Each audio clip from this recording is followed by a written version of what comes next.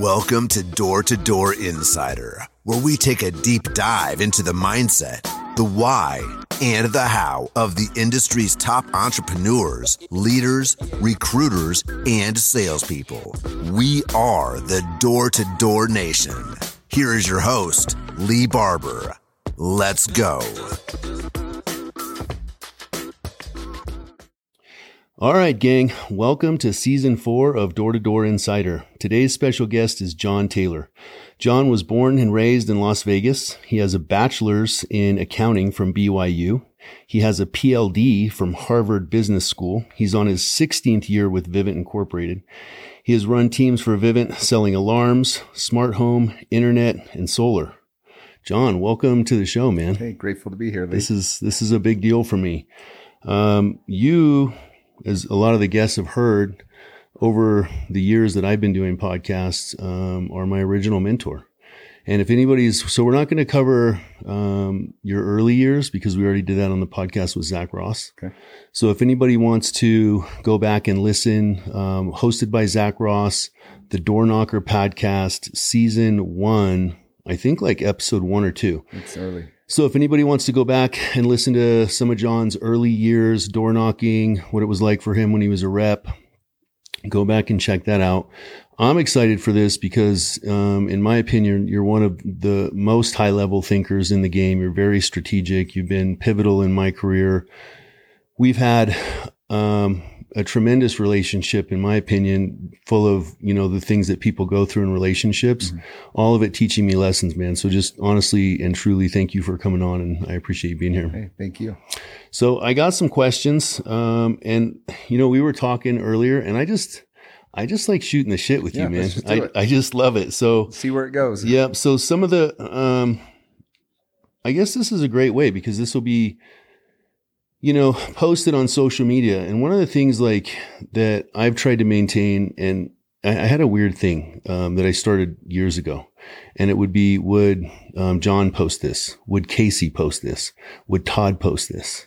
And so I've been really aware of my public reaction and how I am on social media. Are you even on socials anymore? No, it's been about 2 years since I've been off. So let's talk about that to kind of start with, because I know you have your own reasons for that, but I see in our world, I see a lot of positivity, but I also see it used as a really negative aspect, in the industry. And it's I'm not a huge fan of it, but why or why not social media for you? What's kind of what's your opinion on it? Social media has its benefits to a lot of different people. It stopped serving me. I started personally having more net negatives than net positives. And what I mean by that is I saw myself endlessly scrolling, spending a lot of time on it. And then I think I heard from Tony Robbins about a story he talked about how important it is to protect the information going into your mind. And I realized, especially with all these algorithms, I'm not choosing what's coming into my mind and what I'm seeing. And yes, you choose what you stop at, what you look at, what you want to go read further on.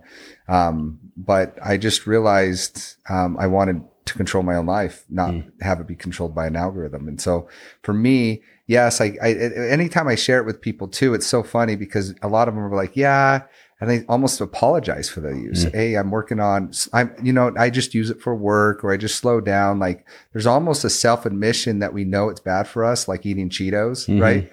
And we want to justify our guilty pleasure. And I have no judgment towards anybody who's on it. No idea. It's just not something that serves me right now. Right now, I've been 120 days without caffeine. Not because I think it's bad or it stopped serving me. I saw myself having more anxiety, being more anxious. And actually what helped me out the caffeine one is, I actually Googled, because I started reading teens were going to 7-Eleven buying packets of caffeine and snorting it. And so I just started going down a rabbit hole, and I actually Googled, and I'm like, what does powdered caffeine look like? And it looks like cocaine. Really? It looks like cocaine. And people are lining it up and snorting it. And when I realized that caffeine no longer, I used to think it actually gives me energy. And when I realized, no, chemically how it works, it just blocks a chemical that makes you feel tired. What is that? It's the, I know which one you're talking about. Yeah, I didn't realize it. And so when there was two things, that realizing it actually is not giving me the benefit I thought it was, coupled with it's actually a drug. There was something, seeing it lined out, cut with a razor, that like planted something in my head. And just for me, it was like, okay, this is another thing I can start getting rid of. And so it's more just a pattern of looking at my life, seeing what sort of behaviors are serving me at that time that wasn't serving me, and get rid of it. And it's a practice I continue to do. What's another thing, bad habit that I have?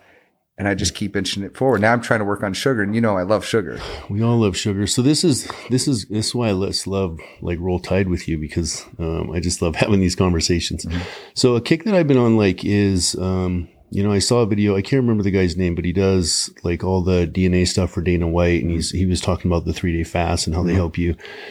And, a couple months ago, maybe 6 months ago, I don't drink or use drugs. And, I really always trying to escape the fact that, people know that, I'm formerly alcoholic, but I don't believe that has anything to do with why I don't drink and use drugs today. I believe that the reason that I don't personally is because I'm a higher frequency person, and I have a bigger purpose in life. And I've been, I see a lot of this going on in the industry from, the rep who goes home at 8:00 at night and smokes weed or drinks on the weekends.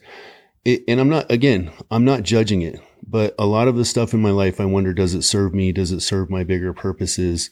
And so I love this topic, because when we're talking about stopping caffeine and, stopping sugar and going on 3-day fast, it's almost the pinnacle of like that, like cleanse and what does serve me and how do I feel better. So like in your experience, what you've gone through, what are the changes from how you used to treat your body and your mind? And like, what have you seen those changes enact in your mind, in your body, in your spirit? The more, pure that what served you has become to the forefront of what you do. Yeah. So, I mean, just because you're vulnerable, I'll do the same. I've also tried a bunch of different stuff and gone through my life and had plenty of experiences. What's helped me recent was, I've been fortunate enough to make enough money to where I am now set. Like, as long as my financial advisor continues to caution me, the only way you're not set is if you fuck it up. Like and so like lately I've been really focused on, what kind of opened my eyes actually was I have a younger wife. She's 11 years younger than me. There's an age gap. Mine too. Okay. Yeah. So there's this age gap, and I'm sitting there and I'm planning for retirement. And I'm like, okay, great. Money, check. Everybody just focuses on that aspect of retirement. I need X amount and I need to save, and so on and so forth. So everything's driven to money, money, money. And I found myself over the years doing a lot of habits that actually sacrifice life, connection with family, friends, community, and also my health in the pursuit of money.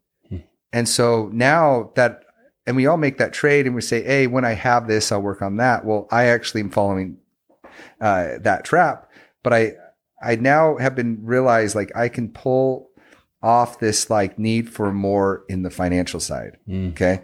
And I'm starting to focus on, well, in retirement, what do I want that to look like? Okay. I don't want to just turn 65 and now I'm too tired to do all these different things. I have a younger wife, which means, I need to actually be physically fit. I don't want her to be bored shitless when I'm this old. And then also like, there was just something about like, I'm religious, and yes, I believe there's a heaven and that it will be peaceful and beautiful to go there. But I don't want to die. I'm not scared of death. I just don't want to die. I love my life so much. And I read this book called Outlive by Peter Attia or whatever. And his whole premise of his book is not just about living longer, but increasing your health span. And really, like, ideally, if you can live longer and then all of a sudden die subtly because instead of over time, that's the ideal. It is ideal. And so so everything about it now is like, I'm just trying to increase my health. Any way I can. Yeah. I love that because, when I talk about, for me, when I talk about a higher purpose, listen, everybody knows I'm a huge fan of Casey and but some of the stuff that I picked up on originally from Casey, some of the stuff that's imprinted in my mind is the whole person paradigm. Mm-hmm. And, when I'm older, I'm 48, so I'm a little ahead of I came in with you when I was 41. Mm-hmm. They called me coach, remember, because I came in with pants. But it's about fulfilling that whole person paradigm so that when my grandchildren are there, that I'm cognitive, that I'm spiritual, that during the entire time, I've shown my daughter what kind of man she should grow up and marry. So in the process so to me, that's spiritual work. To me, that's mental fitness. To me, that's emotional fitness. And it's dealing with life on life's terms, but then also, yes, being healthy enough, because Misty's 11 years younger than me. So when I'm, I'll be 50 shortly in a year and a half.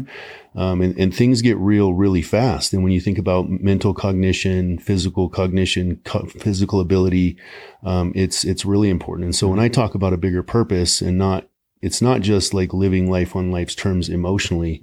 It's the longevity. So I love that. Yeah. Just to hit on that a little bit. So there is this 11 years age gap. So I forget what that dude's name is, Brian, whatever, the dude that's trying to reverse his biological clock. He's spending $1 million a year. Yeah. He's 19. So I'm look, I'm not going that excessive, but because of an 11 age gap, there's an internal side of me that okay, my wife's 25, I'm 36. Mm-hmm. Can I get my biological clock? Maybe not to 18, but can I get it 25, 26, high 30s or low 30s? So that was one aspect. The other aspect is we want children. And I already have a beautiful 9-year-old boy, but we want more children. Yeah. And you forecast that out, 18, I'd be 54. Yeah. And I started also getting tired, my son wanted to go to the park and I found myself sitting on the bench watching him play versus playing with him. Yeah. And I'm why? I'm tired. I'm this. And so I didn't want that anymore. I want my kid to have memories of me playing with him at the park, not watching him play. And if I'm going to have new children, that means an 8-year-old, if we had one today, that's 45 years old. I got to be fit. Got to be fit. Mm-hmm. Yeah. I love that. Just to kind of sum that all up in my mind. I love the way we started the conversation too, because one of the things that I've really focused on, I have no clue what's going on in the world. I stopped with, and I am very aware of the algorithm, and I'm pretty light on social media just because it has a tendency to really flash anger me. I see something, I'm I will post, and this is literally, I've had people, tell me, you never follow me back. And I'm I don't even look at the followers thing. I post my stuff to get content out, and I love bringing my guests on and bringing that value to the community. But personally, I'm super conscious and cognitive of what's coming in. I used to watch politics and who's this and who's that. And there's it's just standing at the ocean, screaming at the waves to stop. I have no control over any of it. And all it does is, and then, also for me on my spiritual and mental fitness journey, it is what serves me. So I love that. So let's get into doors a little, man. You've been at Vivint for how many years? 16. I'm on my 16th year. It's a big deal. So one of my questions was, is buckling down. So, our story, the only, in my life, sometimes I have judgment because of some of the ways that I've done things. When I left you, I was with you for 2 years and, I came in and talked to you, and that was important to me. And, because we've had tough times in our relationship, but because we've always had a mutual respect for each other and done most of the things the right way, we're still friends. Mm-hmm. But the only reason I left Alarms was because of solar. Mm-hmm. And, I was 43 when I left Alarms. I honestly don't know if I could have put I wasn't as good as some of the other guys selling alarms. And it was just, I felt like it just was tough for me, and solar was more attractive. And I was at Arcadia for over 3 years, and I've been at Legacy, but buckling down, has been to me one of the most important things that I've done in my career. And the reasons that I've left where I left Arcadia because the dealer program was so laborious, that it was really difficult to scale. When you look at Vivint, to me, is just the absolute goat in alarms. They're just, I don't care what anybody says, but the reason that Vivint's so successful, in my opinion, is because they're so scalable. Mm-hmm.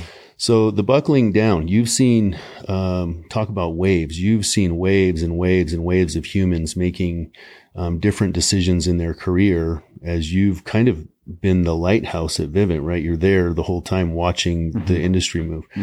What are your perspectives on like buckling down, staying, the value of staying, why people should or shouldn't leave? Just kind of open that conversation a little bit. In what context? Well, I mean, what has been the value of buckling down for you? So I was thinking about this earlier. So you start to, what's been the value to me? It's been exponential. You hear a lot of stories. Let's say Todd Peterson. How many times did he roll forward all of his money in his same investment? Or Elon Musk, he succeeds, but he rolls all of his capital forward over and over and over again. For me at Vivint, I believe a lot of my financial success, relationship success has all come from staying put and then rolling my equity forward. And I'm not talking just my financial equity, my equity in the relationships I have, my networks, my understanding of the company that I'm with, like the politics, all of it. I just keep rolling forward and it compounds on each other by staying put fit. And so it's hard though, because one, I also admit that I got extremely lucky. What I mean by this is I started with Vivint when it was Apex Alarms. At the time there was, I don't know, you could probably 50 plus alarm companies. I just think of this parlay. I just so happened to choose the one alarm company that chose to pivot into smart home. The one alarm company that is still around of all those 50.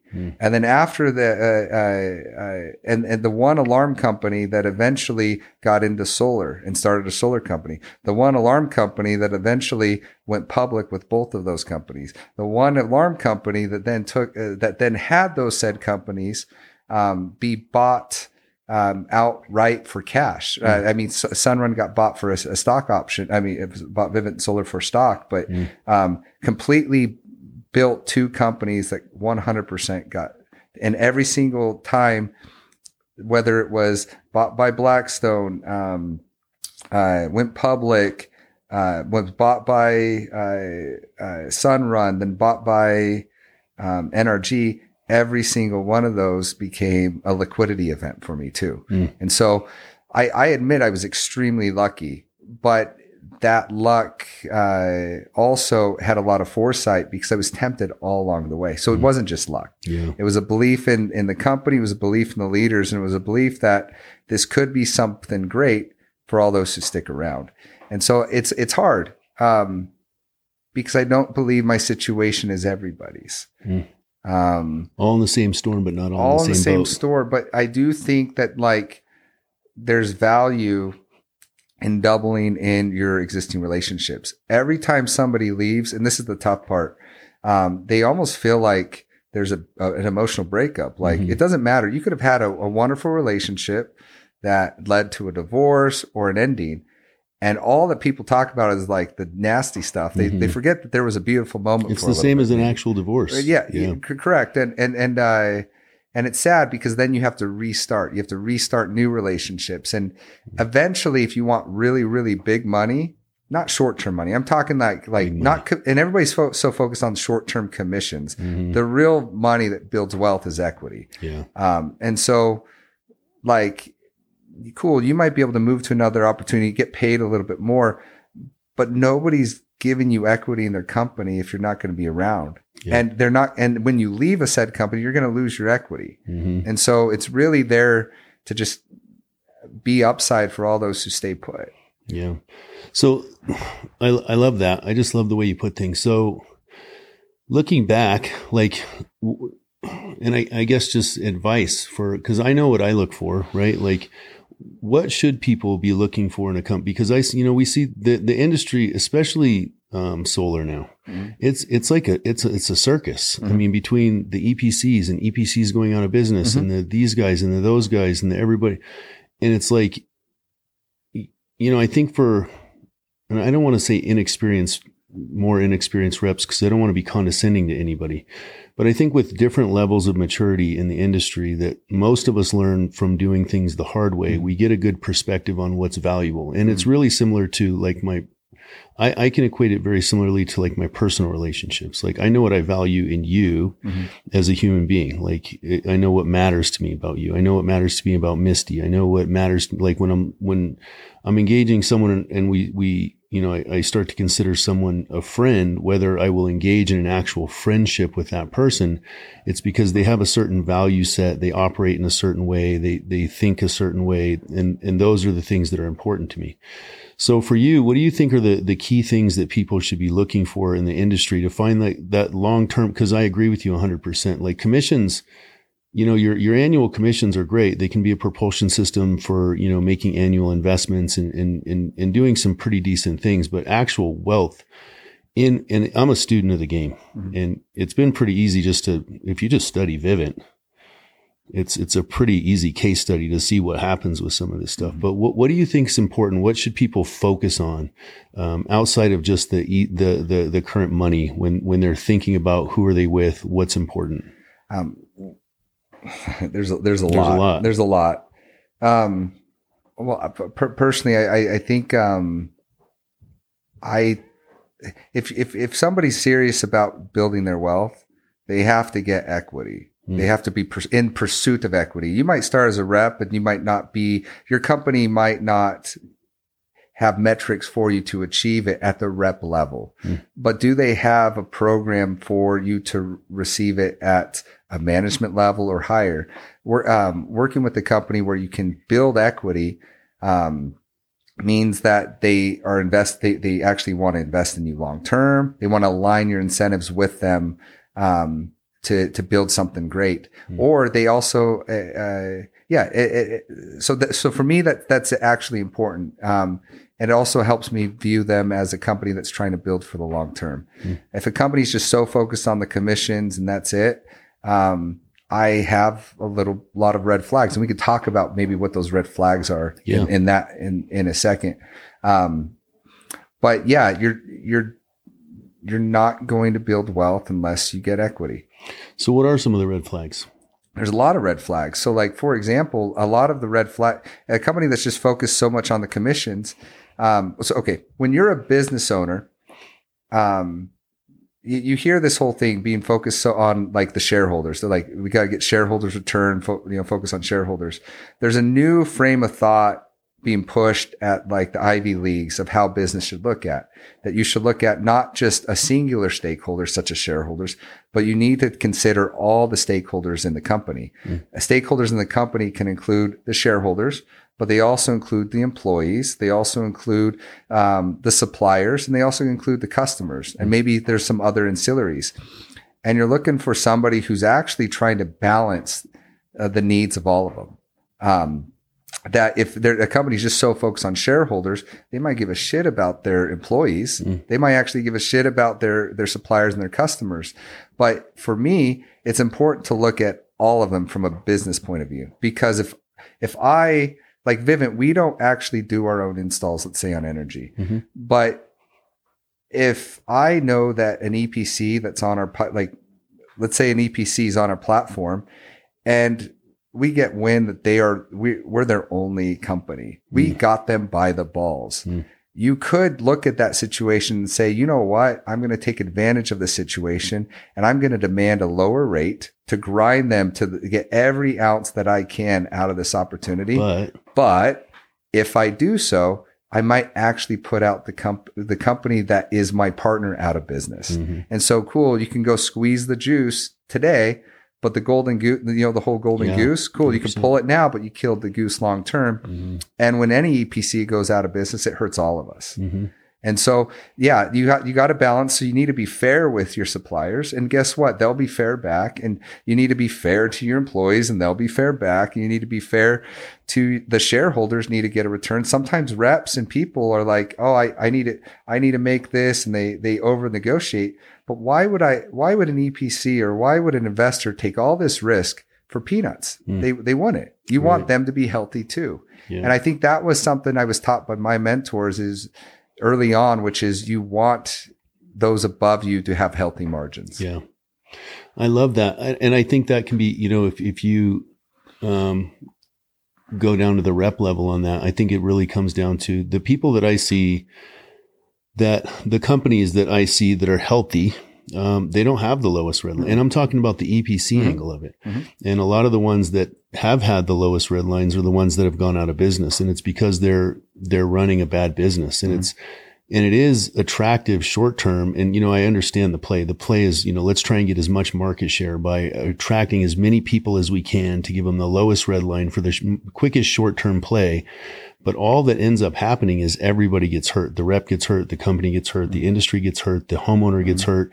And there's no longevity in it. And then you have these, people that are having all of these bad experiences.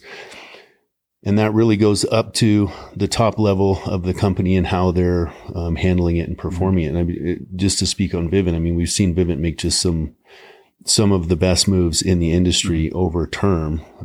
It's such a great case study. So, well, I want to hit another piece on that, too, because you said one of the red flags.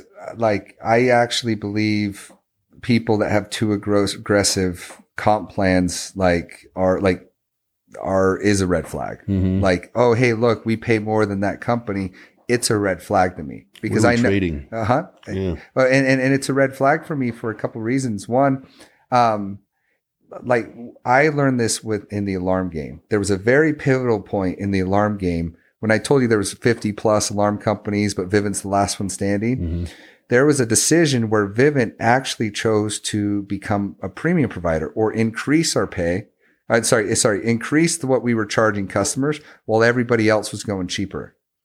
And what ended up happening when tough times came, we actually had the margins to survive and they didn't. They were running razor thin. And so that's the same thing. Like a company, you want your leaders to make a healthy margin. You want the company to make a healthy margin. So when tough times comes, they can compress and absorb that shock versus riding razor thin that like you sneeze wrong and the company implodes. Bankrupt. And so, yeah, I know we've talked about that with maybe Legacy. I know Vivint, like there's somebody who can always bring a pace plan with somebody else that's better than ours. Yeah. But maybe on a financial account basis. But what do you not get with that? You also don't get the leadership. You don't get the development. You don't get the foresight that like there's a lot done by leaders at the company, myself included, to save people from mistakes or push them in the right direction because we see where the industry's going before it smacks them in the face. Yeah. 100%. And so you get all of that. It's not just all about how can I maximize my dollar? Like I was telling you before, if all I focus on is my financial side for retirement, then you remember I'm telling there's all these other things. There's health. There's all these other things that are actually important. Health, physical health. Yeah. Yeah. I love that because I know I don't know everything about your finances, but I do know that when you say you're doing good, you're doing well. And what I look at is I want to take advice personally from people that I trust that have done it, that are, financially intelligent, that are financially fit, that are mentally fit. And so like, I think it's great advice. And that's what, coming from your study, right? I'm your student essentially, like from the very beginning, but learning from you over the years and just some of the stuff that I was exposed to in early Vivint years was very pivotal in how I made my choices and how I viewed those things. And I've always viewed like, in this goal of mine, I have a top 10, but my number one on my top 10 is to have $50 million in personal equity holdings, properties. It's a huge goal. And one of the things Casey said on one of his podcasts is like, I didn't know exactly how I was going to get to my goal. It's like being in the desert at night, driving in my car with the high beams on. I know I'm on the right road. I can see ahead of me. So I don't quite know how I'm getting there, but I know that studying the game and how other people have gotten there, it is through long-term relationships. It is through having investment and it is from getting long-term investment plans. And like those things are what create wealth in what I've seen. And there's a lot of people just in the 7+ years that I've been in the industry that are not even managers at this point. They're still reps. They're still selling, or they've left the industry because they were so bouncy. And you have to adhere to the fundamentals of wealth, and that's investment over time. And whether that's a personal investment, a mental investment, a spiritual investment, a physical sweat equity, like to me, that investment has to be paid over time. And so I love that. Really great. So, one of the things that we did, it was interesting for me. We've had a great relationship, man. It's been very dynamic. But when I left you at Vivint, I went into Vivint Plus for a little while with Steven and Dusty, great guys. The Vivint pay scales back then weren't great. It was sun hours. It was not great, totally different now. And I went into the dealer program. And so what I lost in those 3 years that I was in the dealer program was, a lot of the times I was the best guy in the room, but I lost a lot of the strategic planning. I lost a lot of the business philosophy. I lost a lot of seeing what and how things should be done. And I just started knocking doors like I'd been knocking doors and alarms, and I just became a self-gen closer. And then I went into a dealer program and recruited a bunch of guys that were self-gen closers.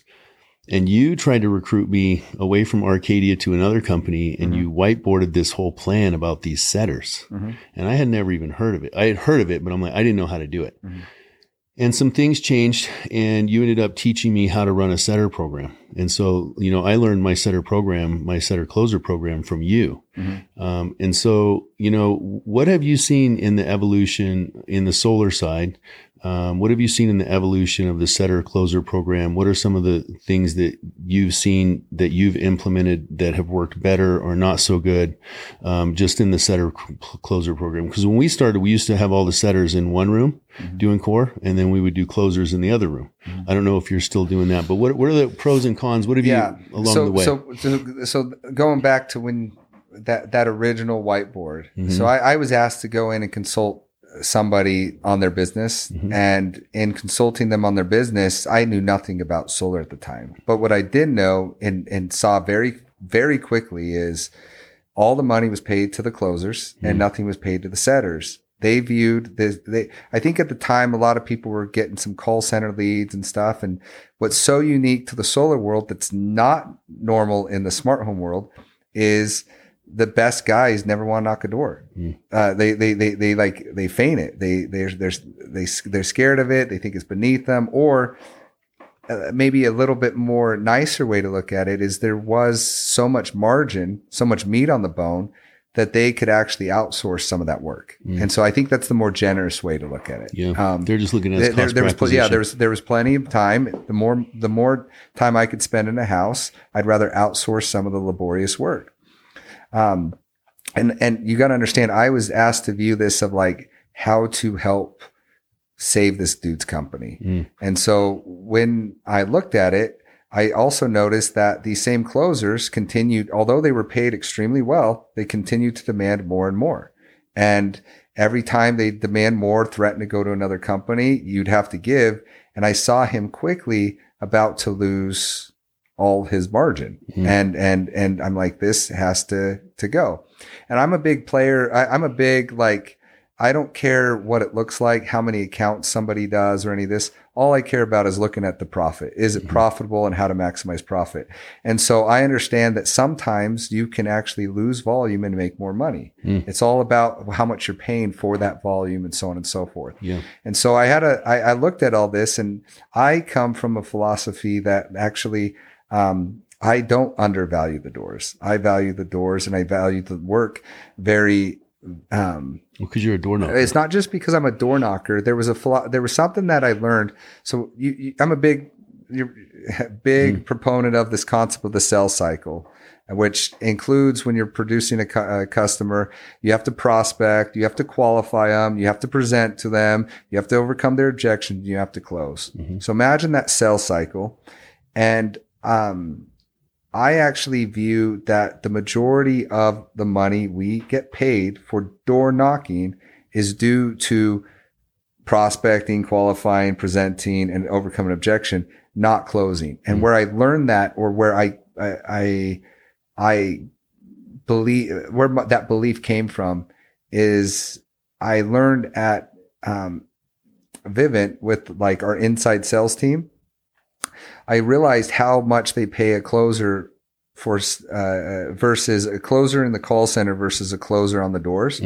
It was almost like, let's call it 20%. And so I started asking myself, where's the other 80% going? Well, do you know where it's going? It's going to Google. It's going to Facebook. It's going to all of these lead gen sources.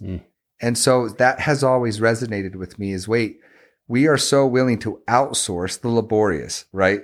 To Google, to Facebook, to a call center, to somebody who sells leads online. And so in print, and all these people are doing it already. All these closers are, yes, they have door knockers, but like setters, but they're only willing to pay their setters minimum wage. This is at the time. But they're willing to pay almost $2,000 a deal to a call center or higher in all of the, or Google ads and all these other things. And so even they valued a lead. They just didn't value a door knocker. And actually they valued it almost up to 80% of the deal, right? And so I'm like, look, I don't think it's 80% of the deal.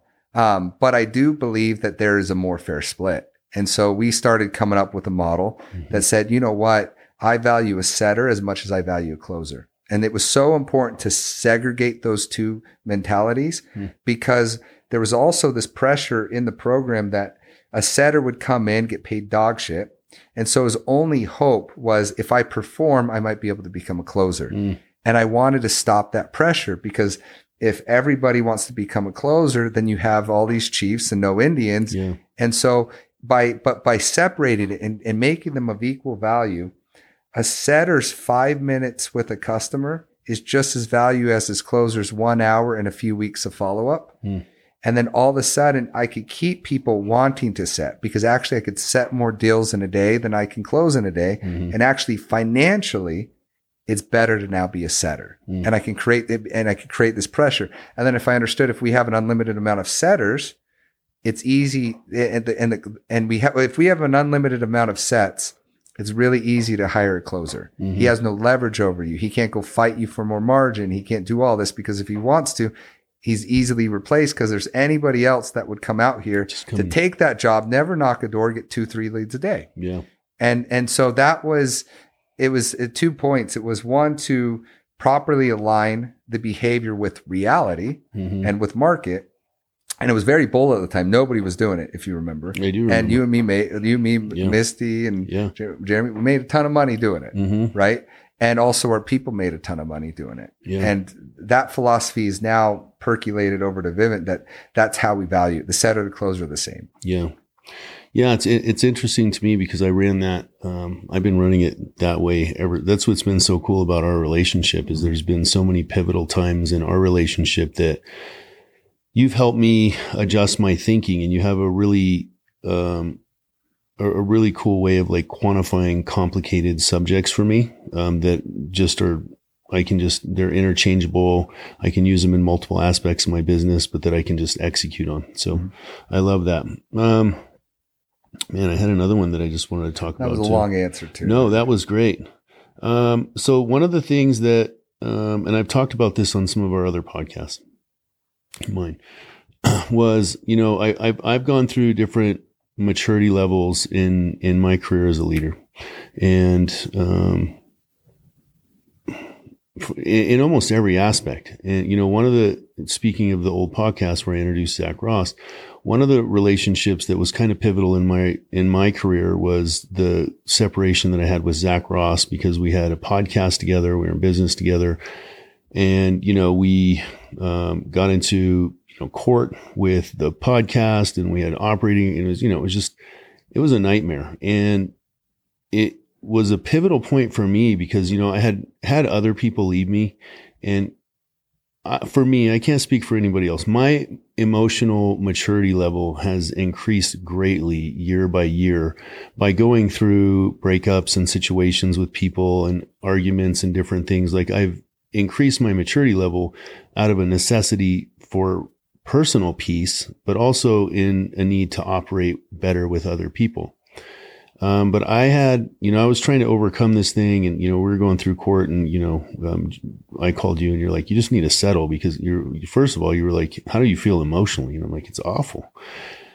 But one of the conversations that I had with you that was very impactful to me was that you know, because I'm like, man, I get upset with these people when they leave and they don't leave the right way and they don't come and they don't talk to me and they don't, you know, I have this expectation of how they should act. And you said, you know, the problem is, Lee, is that the way you're thinking of it, you have to think that sometimes they've never been through a breakup. Sometimes they've never been involved with this much money and they don't understand it. So I wanted to unpack that with you here because that was so impactful to me. And, you know, you've had people come and go. It's part of, we all have, it's literally part of the industry. But yeah, just that topic, like what's your experience been with like your emotional maturity level and your paradigm of dealing with other people because when I've looked at it, I'm like, they just might not know how to do it maturely. I mean, there's a lot of reasons. And I've had major maturity at this area because I was horrible at it. And I think there's an empathetic side of me that I didn't know how to safeguard. I didn't know how to proper boundaries around my own. Like for me, truly, sometimes it's a really good retention tool that was taught to me by my mentors and stuff, where you create a culture where you actually start to look at everybody as if they're your own family. And I think that's great. And I feel like there's a lot of positives by viewing everybody that you're responsible for as like your family. I think there's also a lot of negatives to it, right? Because actually there's also the business side of it. So sometimes you get taken advantage of, sometimes you get hurt, but also, like when somebody leaves, it feels like losing a brother, a son, a daughter, a whoever. Yeah. And so, sometimes I guess that emotion we might be feeling had nothing to do with the rep, but this own level of expectations we've created based on the culture and the belief system we've adopted. The way that we engaged in the relationship. Yeah. And so, and then I think that there's a wake up of, wait, like, were we friends? Were we family? Is this a betrayal? Or is it just really what it is? It's just somebody moving on to a different job. Yeah. And so I think at least that's been my experience. And I think that's also been hurtful too at times, even with people at my own company. I've seen like, hey, they might end up breaking a policy and getting fired. And this wake up of like, wait, but like, what about the 15 years I gave you? Or what about this or that? And it was like, I'd committed one thing. Look at all the good I'd done. It was like, yeah, but like, we mixed it. This isn't family. This isn't bros. This is a company, and there's policy and there's risk and reputation. And yeah, you had 15 years here, but like your one move could move the market cap by $50 million. Like, and so, yeah, I think I think sometimes we forget that this is business and this is a company. And I say that it's business, not in a way, I don't mean by we should be shitty people and unkind and uncompassionate, but like, we also need to not over engage. No, I dig what you're saying. I mean, I love what you said about safeguards, right? And it was just a little piece that you had in there, but I think it has a lot to do with that. It's like putting, you know, I think we learn safeguards by not having them, and the emotional water just pours in, and you're like, actually in certain relationships, I need to put up some sandbags. This is a business relationship. I can still love you. I can still pour into you. I can still care about you, but I have to engage in this with some level of business authority and have those safeguards for myself. Well, and I'll give you an example. So of how that mentality also got me into trouble in a way, or led me down behaviors that like I'm not as proud of. So like, yes, I had this mentality that all these people, they're my family. Great. They all got lots of benefits out of me for that mentality. And it was very fruitful and productive. And we talked about some negatives that it could. But one day I was like having some realization, and I'm like, something clicked with me. I'm like, wait, I'm out here teaching all these amazing principles and developing all these kids. Am I giving that level of investment into my own child? My actual biological son? And I was very disappointed in my self-reflection of that answer because I wasn't. And I was putting him almost as equal playing field or a little bit less. Like, you're my child. You get plenty of me. These kids were from more troubled backgrounds and so on and so forth. And I had to realign my priorities, right? That actually, this is my family. This is my wife. This is my son. This is my brothers and sisters, and making sure that I'm doing the proper investment into them, as well as my business responsibilities, and I'm developing them to make them better leaders, because that's my role and responsibility, not because I'm like your blood brother. Does that make sense? And not saying that blood's. I'm not trying to lower them, but my mind and my psyche and the belief system I had adopted led me to some malinvestment. Yeah. I think. Well, and more emotional trauma too. Yeah. Yeah. I love that. Yeah. It was a big one for me because, it's our job can be emotional, and there is a lot of investment, but I think that, to become, and I describe, the difference between, a rep and an operator. It's much like a Marine and a Navy SEAL, right? We talk about frogmen a lot. I think that, my focus has become an operator, like increase my recruiting cap, increase my skill level. And to me, a lot of that has to do with my paradigm, how I view the job, how I engage in the job, how I act emotionally in the job, right? Being more attractive to more people, creating more of a safe space, but then engaging in that. Like, my job is to teach. It's I may be with you for a short time or a long time, but I'm going to and also what recently has really changed for me in that engagement is it's like my daughter. I'm not her friend. I'm her father. And my job is not to make my daughter comfortable all the time or give her everything that she wants all of the time. Sometimes I have to help my daughter make tough choices, and I have to have, show her the way when she doesn't know the way. And it's really been the same with leadership for me. I really start to understand that a lot of the time my job is not to make my team members comfortable. In fact, when I'm making them comfortable, I'm doing them a disservice. It's to make them a little bit uncomfortable, to set their standards higher, to raise the ceiling, to get them to do what they need to do, to make them push forward.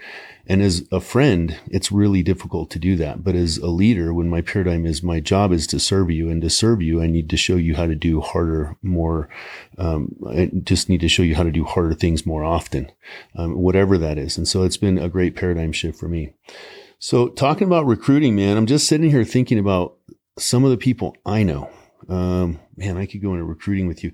Dude, a lot of the way that I recruit, John, is sitting next to you at, I used to set, and you'd go like, we'd have an alarm guy or some guy, and I just go listen to you. And I remember just watching you and listening to you create in a recruiting meeting, just qualify, gather a bunch of information, and then use it to, close and a lot of what I do today in my recruiting has almost everything to do what I learned from you in some of those initial meetings. So, on recruiting, what's important to you for a recruit? Like, what are you looking for? Because at this point in our career, like, one of the things I feel really lucky about is that I get to choose the people that I want to work with. I don't have to just work for anybody. What are you looking for? Because we've talked about what should a rep look for in a company. What should leaders look for in quality people? I don't know. I feel like there's a book called Stealing Fire. I don't know if you ever read it, but it's one of the chapters in the book. They were talking about this, like this.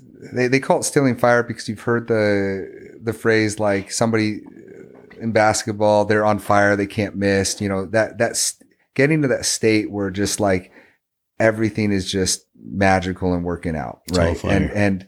And the whole book is like how to get to that state more frequent and purposeful, but also there are certain qualities like that they do with Navy SEALs. Like they've tried to like look at DNA, they've tried to look at all these different like things that they could do to maybe judge a book by its cover. And what they found is that they really can't. And so they have this bud system, and a lot of the guys who look all beefy that you think would absolutely make it don't. And the ones that there's plenty of surprises of the ones that you don't think would even have a chance do. Yeah. And there's just something in their nature of, I'm going to figure this out. I'm not going to give up, and so on and so forth. And so I have completely lowered I become more humble, I guess, in my assessment process, realizing that I don't think that there is anything I can look for. They got to just go through the system and let the system wash them out, or they'll survive. And so I'm thinking of one person,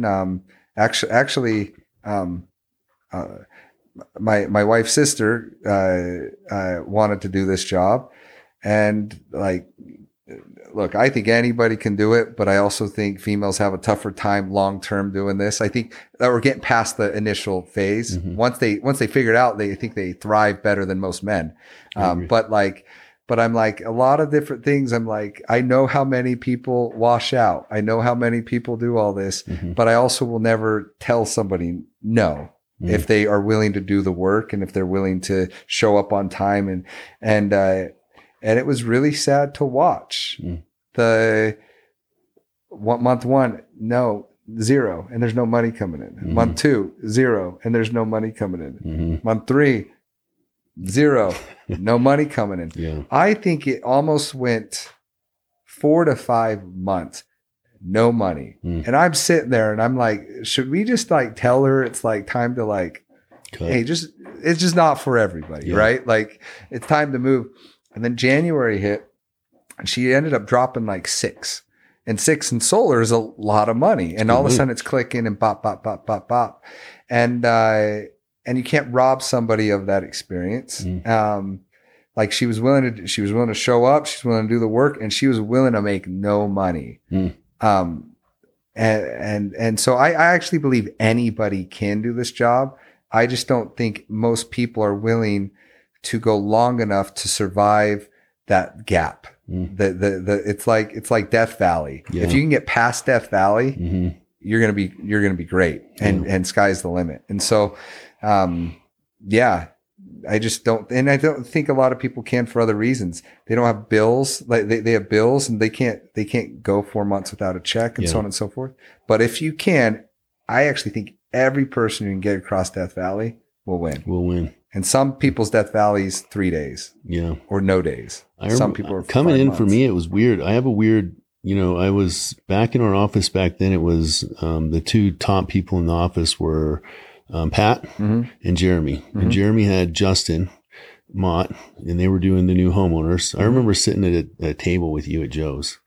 And I was at their limo company, and Justin's got his, Spottio open. He's like, I just drive to these dots and I show him this doorbell camera. And I'm like, what? And he's like, yeah, I make like $150,000. And I'm like, but so it was Jeremy and Justin. So Jeremy had been with you longer, and Justin they were doing new homeowners, and I went with Pat to do the takeovers. And I remember my first day out selling. And then I think my first week I did 7, and it was a weird thing for me, but I worked a lot too. I mean, I remember I trained with Pat Wednesday, Thursday, Friday, and Pat got me a deal on Thursday and Friday. I had the ADT sign in a plant in my house for years. And then I went out, and I remember my first house, I was on the phone with you, and I told her, of course, I'm the alarm manager because that was the pitch, and I'm calling you for everything. But, I just went out selling. And so, I see other people, they come in where there is that gap. And it's like, I think I just had some of, just from the way that I grew up and being in the limo company for so long, I just had some of those almost intangibles of communication, and then just the kind of grit to go out and do it. And I've seen that same thing where people just take longer to catch because some people don't speak metaverbal, like, at all. Yeah. It's a weird. I think there's an advantage, a lot of advantages you had too. So one, I think, I don't know how much everybody on here knows your past. I won't get into it all, you had plenty of things, to kind of prove that Death Valley grit to get past already existed. So like, it might've been revealed to you earlier in life that you have that. Whereas a lot of these kids have never been tested to that degree, so they don't know if they have it or don't. Okay. Or I think everybody does have it. I think everybody just gives up before. Right? But but when you find it, it's like, I don't know. It's like you see God, like there's something that changes in you after that, that will impact the rest of your life. Yeah. And so my urging to anybody who ever does this, like, look, you might think your bills are expensive. No, not finishing and not finding that realization, that deep thing that like about yourself is way more expensive. It's going to cost you the rest of your life, not just your rent and your children's lives too, I think. So I think you have that advantage. But here's the other reason why personal recruits, like from your own network, are the best, is because you walked into a recruiting meeting and you had two people that do this really well. And you were able to size them up and kind of internally be like, if they can do it, I can do it. And so that I think you also entered this with a high degree of belief that even if you were to face opposition, you would have been like, I know it must be something I'm doing. I just need to figure it out. Versus if somebody comes in from Craigslist, Indeed, or any of that, they don't know everybody from Adam. They don't have trust that this is real, that this is possible. Everything we do and the money we make is really too good to be true unless you know it. So I think a lot of that worked to your benefit. That's a good paradigm, man. I've never, I feel like I've heard you say that before, but just re-listening to it, you're right. It does have a lot to do with it. Because I remember thinking like if Justin could do it, and for sure not to undermine Mott, because Mott was, to me, on doors, Mott's one of the GOATs. He's just, he has it's hard to explain. He's like Danny Pesci. You're not going to mimic him. He's Mott, right? But it was like this high degree of like trust that if he could do it, I really felt like I could do it. And then I remember asking you, like, how long do you knock? And you're like, in as long as you want to make money. And I just remember thinking that I could do it. And I remember thinking my first year that I had made 110 at the limo company and I just needed to make that. And I remember you gave me a bridge. And you're like, if you don't make this much money in a month, I'll pay you this much money. And I called you back and I asked you for a few $1,000s more on the bridge. And you said, I'll do it, but I don't think you're going to need it. And I never needed it. And it was just having it. And then my paradigm. So I love that. So it's the high degree of trust. I want to talk about the paradigm of entering the job, because we talked before the show. And when I came on, it was, we're going to meet in the Jones office.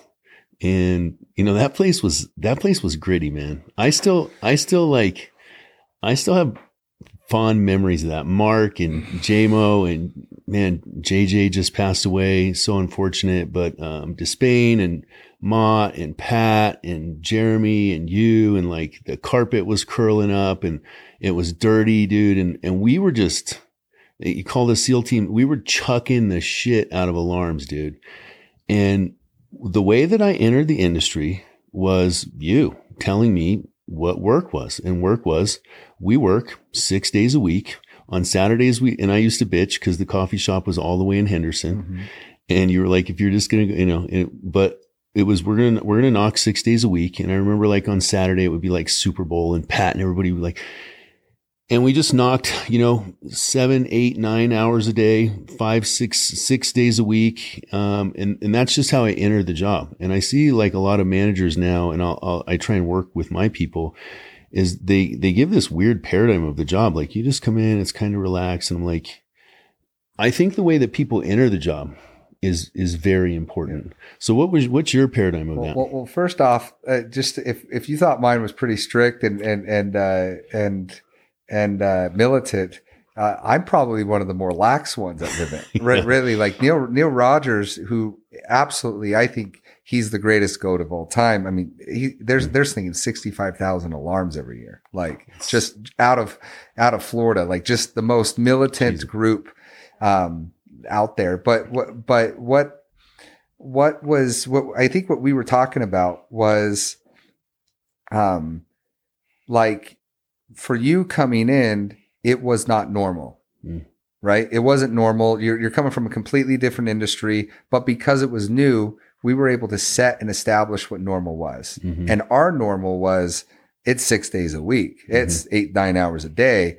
And if you enter into this culture, all those who are doing it were not just doing well, they were doing extremely well. Mm-hmm. And so it was very easy to kind of say, you know what, I'm going to maybe trust what they know what they're doing, and so on and so forth.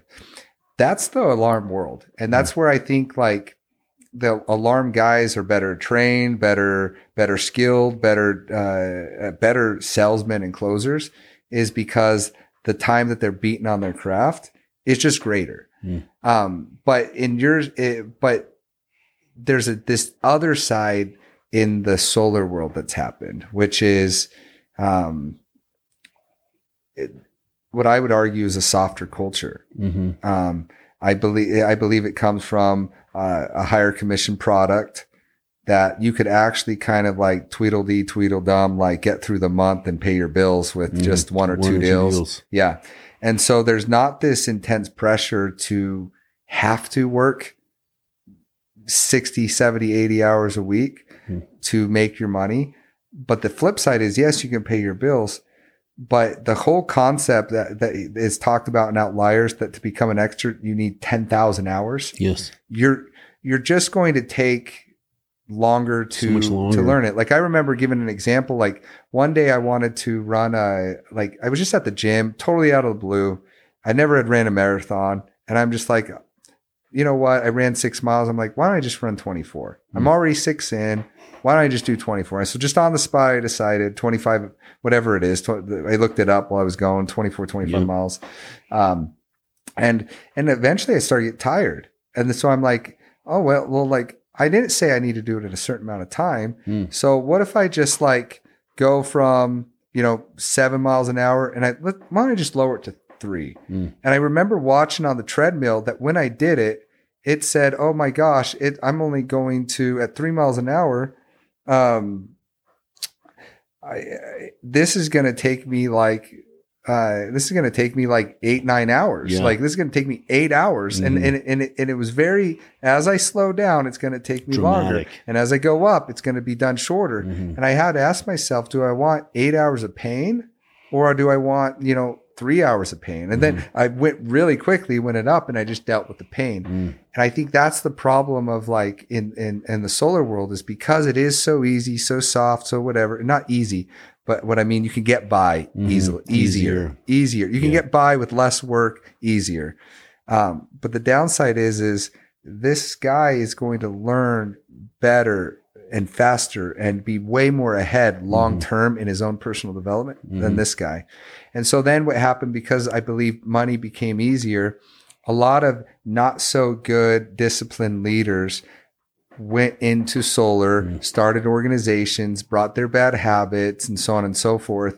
And by no fault of their own, their people are making money. They're even making great money, but their level of business acumen and stuff, like a lot of people view like how much they make as like a scoreboard of how good of a businessman they are and so on and so forth. And it's not necessarily true. I agree, especially in solar. Yeah, especially in solar. And so there's a lot of self-deception that's going on. And then also, well, because I'm making good money, my ideas must be the best. Therefore, the way I run correlation of 1 day a week or 2 days a week and guys just phone in must be superior or must be good. And so I think that there's a lot of people just believe in their own bullshit. How many days are you running core now? Every day. I never too. stop. Me Never too. stop. Me neither. Never stop. I mean, we do 5 days instead of 6 days because my guys run year round. But every day. It's funny because I tried. So I ran core for 5 days because of you for years. And then there was like a year that I ran it a couple days. And the numbers are so dramatically different. And I run, and this is what I've determined too, though, is, my closers, it's deals above all. If a closer's in a deal, go to the deal. And closers, in my experience, they'll get, they start to gripe about core. And, what I've started to help my closers understand from my paradigm is that we're not doing core for you. We're doing core for the setter. Because when I look back at my first year, man, when my feet would hit the ground, in the morning, I was terrified. I was like, my bills, I bageled, I this, I that, the doors, the da, because my skill level wasn't there. And the only reason I was rookie of the year, in my opinion, was because I was so terrified, financially terrified, that it just pushed me to just knock. And we had core 5 days a week. And on Saturdays at the coffee shop, the times I would show up, I would always go knock, but I would always knock. But I would wake up terrified, and I would get to core, and we would rah, and we would do the claps, and we would do the sales cycle, and everybody's there with their polos on, and everybody, you know, I remember when Cap rolled up in his Cadillac with his cup of coffee and the different guys, and, you know, there's all this stuff. And as a setter, to me, the setters need core 5 days a week in solar, because they wake up terrified. They wake up with financial insecurity. They wake up with anxiety. And if they're just left to toss their shirt on and go to a meeting or a Zoom 1 or 2 times a week and go out and deal with that on an individual level, it's the same as, you know, knocking more doors. It's the same as running a marathon in 3 or 5. I want to accelerate their education mentally, spiritually, physically, financially, and I need to get my hands on them so I can get a hold of that fear and that anxiety as much as possible. And I've kind of, you know, my teams operate like that based on you. And I've had guys come to me and they go, you know, people said, I don't want to, you know, be on your teams because, you know, you guys are doing core so much. And I'm like, to me, it's a bunk philosophy, and it's based on a selfishness of a more accelerated door-to-door rep, because they're only looking at what serves them. Like I can, and I tell my people, guys, I don't need to go to core. I've been going to core for 7 years for 5 days a week. Yeah. See, though, I agree with everything, except I believe, it is for you. It is for the closer. It is for everybody. It's, and this is what I mean by it. So cool. If we're just focusing on, hey, sales rep ability, great. We got to clock 10,000 hours. Great. Yeah. And so every time we don't have a meeting, there's an hour or two lost in their development. I got to clock you 10,000 hours, but it's also for, that's rep development. What about leadership development or trainer development? Every time you're as the trainer, the deliverer of information, you're clocking 10,000 hours to become a better trainer. That's right. True. And then are you an expert trainer or not? Well, I need to practice. And then same thing with the closers, same thing. Are they developing their guys, their closes, their opportunities? I think there's this pressure I just need to learn the basics and I don't need to learn anymore. And I know a lot of people in life that literally get to 40, 50 years old and really have a philosophy of, I'm set in my ways, I don't need to learn. And those guys, like you're tough to build with. Average. And that's, now I do believe that some of the complaints come from, is it new content? Is I get development? But I really believe if it was understood or taught that way, that look, now you get to clock your 10,000 hours in this category. I need you to come in and start realizing that, I'm trying to develop all of you. Yeah. So I actually love going to correlation to this day. I do too. I still do too. I love it. I love feeling connected. Yeah. I love being around the team. I love seeing them. I love hearing them. I love the rants. I love the chants. I love the claps. I love it's after all these years, it's such a part of me. And you know what, a lot of the times when I notice, it's usually the lowest producers, the bottom 20%, and their big toe always hurts about something that are complaining. But Elon Musk, he's really big that you have the engineers and the designers. He's now no, the designers need to go on the damn roofs. They need to be in the factory because they could design something that actually makes it difficult for the engineers and vice versa. So it's the same thing in closers. No, I need you to be, I don't knock as many doors anymore, ever. But by going daily, it allows me to be connected to as close to the doors as possible, as close to the feedback as possible to the guys that are. Well, it keeps a pulse too. Yeah. It keeps a pulse. I love that. So not too many more questions, man. So it was funny because I just released a video on Instagram, and it was me training the sales cycle. Okay. And I always start my video in my training. First of all, if anybody doesn't know, the Vivint training manual to me is the greatest manifesto ever written in and it's online. Just go look at it. And so a lot of my sales cycle decks, I just pull off the sales cycle picture and put it right on there because it's so pivotal. But that's not only the core of, man, it is the core of everything that I do in this business. It's the core of my recruiting. It's the core of my training. It's the core of my retaining. It's like where am I at in the sales cycle with this person? So you're, in my eyes, one of the masters. You taught me the sales cycle. And so just talk sales cycle for a minute and the importance of like understanding like processes of teaching, because what I see a lot is, and not to discount these guys at all, but I see a lot of like the Danny Pessis or the Taylor McCarthy's or the Michael O'Donnell's, and they're amazing salesmen, but they have this very specific personality that's almost impossible to emulate. Nobody's going to be Danny Pessi, dude. That dude just wears a Gucci suit with a, Vivint alarm box around his neck. Like he's a comedian. I want to teach my people the core of sales, like how to actually sell, how to progress through, and then allow them to adapt that to their personality. So just sales cycle and teaching, like from your paradigm. Yeah, no. So I know what you're talking about, and all those individuals, phenomenal salespeople. Yep. And there's a lot to learn from them. Absolutely. That being said, I believe that there's kind of two different schools of thoughts. That one is sales is like an art.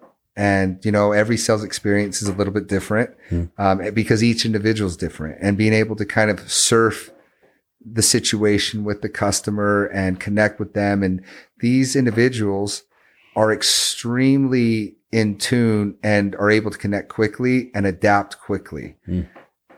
And so I would say they tend to be a little bit more like the school of thought that sales is an art. I'm a little bit more technical, and I see plenty of patterns, and I actually believe that sales is a science. And actually these people expressing it as an art are actually following underlying scientific principles in their application without maybe knowing it and doing it deliberately, but they are doing it. And so I just believe like, hey, look, if I can properly understand the sales cycle, each principle, each step, each psychology under like what is actually happening at each step and why it's happening, I could then help an individual map out their whole experience, kind of like a play, like an NFL play. Like I know exactly what's going to be ran, and I know exactly what's going to happen if I do X and Y. You could be a lot more tactical and a lot more specific and with less error, and it's duplicatable. Yes. And so that's the coolest part is like, and when you wanted to scale, I built my whole business model, if you will, out of, I actually don't like experienced people. I like new people. Why? Because I have an ability to train new people, and therefore I have no fear of loss when an experienced guy leads, because I can have another baby, right? Yeah. And I can have tons of baby. I can train 100 people at a time. You know how to make people. Forth. Yeah. And I can give them, and I believe new hires, so the whole system and training style that the sales cycle brought was an ability to train everybody the same way. That way they're almost interchangeable, so that like when one is struggling, they know how to fix the other and vice versa. And I don't know, I wanted them to know the sales cycle, so they're almost like this self-improving AI, that if I understand the principles, I don't need to call my boss. I could just walk myself back, identify where I messed up, self-improve, and go forward. Man, there's so much of me, you and me. I just did a training last week on the sales site, and just it's amazing to me to rehear you talk about your principles, because when I look at my success, I attribute so much of it to the way that you taught me. So like my closers deck, it's based off the sales cycle. It starts with legitimacy, personal legitimacy, company legitimacy. Then I immediately go into qualifying so that I can reveal any objections, so that I can present correctly based on what the person is saying, relieving pressure the entire time. And I've taught all of my closers that teach their closers the same thing. And so when, I'm dissecting one of the closers, I can say, okay, where is this mistake happening? And I can teach them how to go in and self-diagnose from the sales cycle.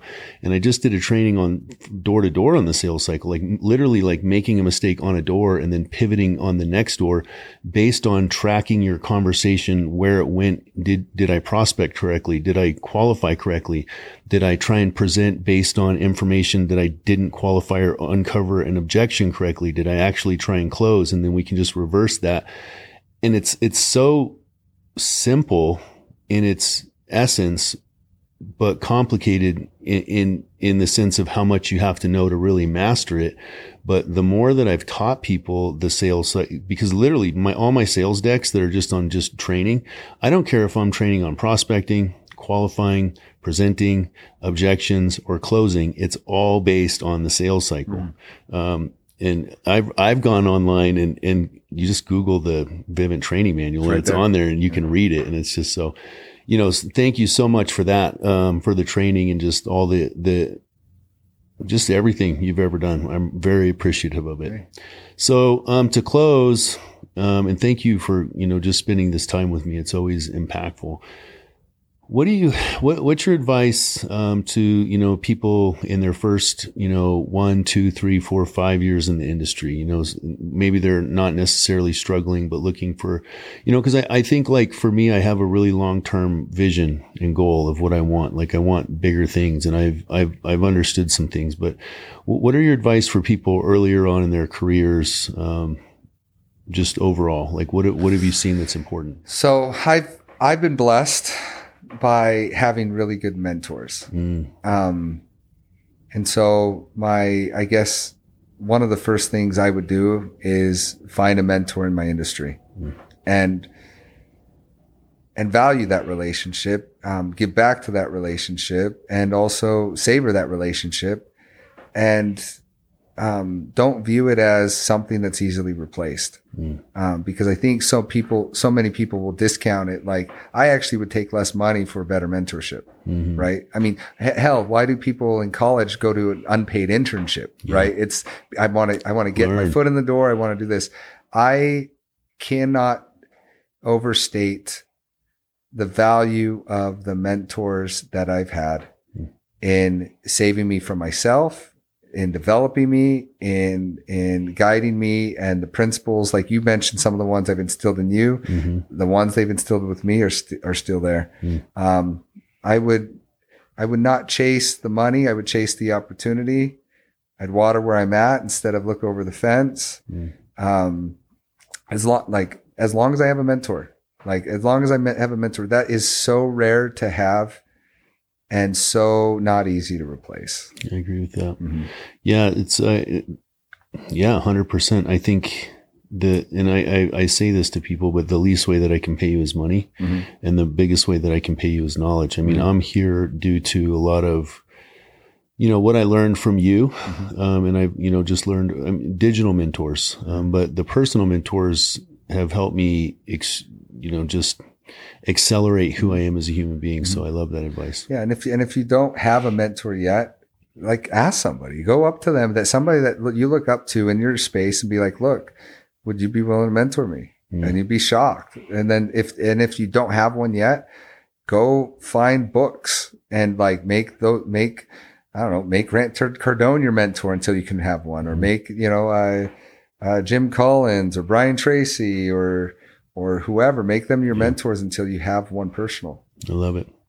John, we're at time, man. Okay, thank you for coming on, brother. I appreciate it so much. You're not on social, so if anybody doesn't know you, tough shit for them and good for me because I get to call you. Yes. So I love you, brother. Thank you for everything, and I appreciate it. You too. Awesome.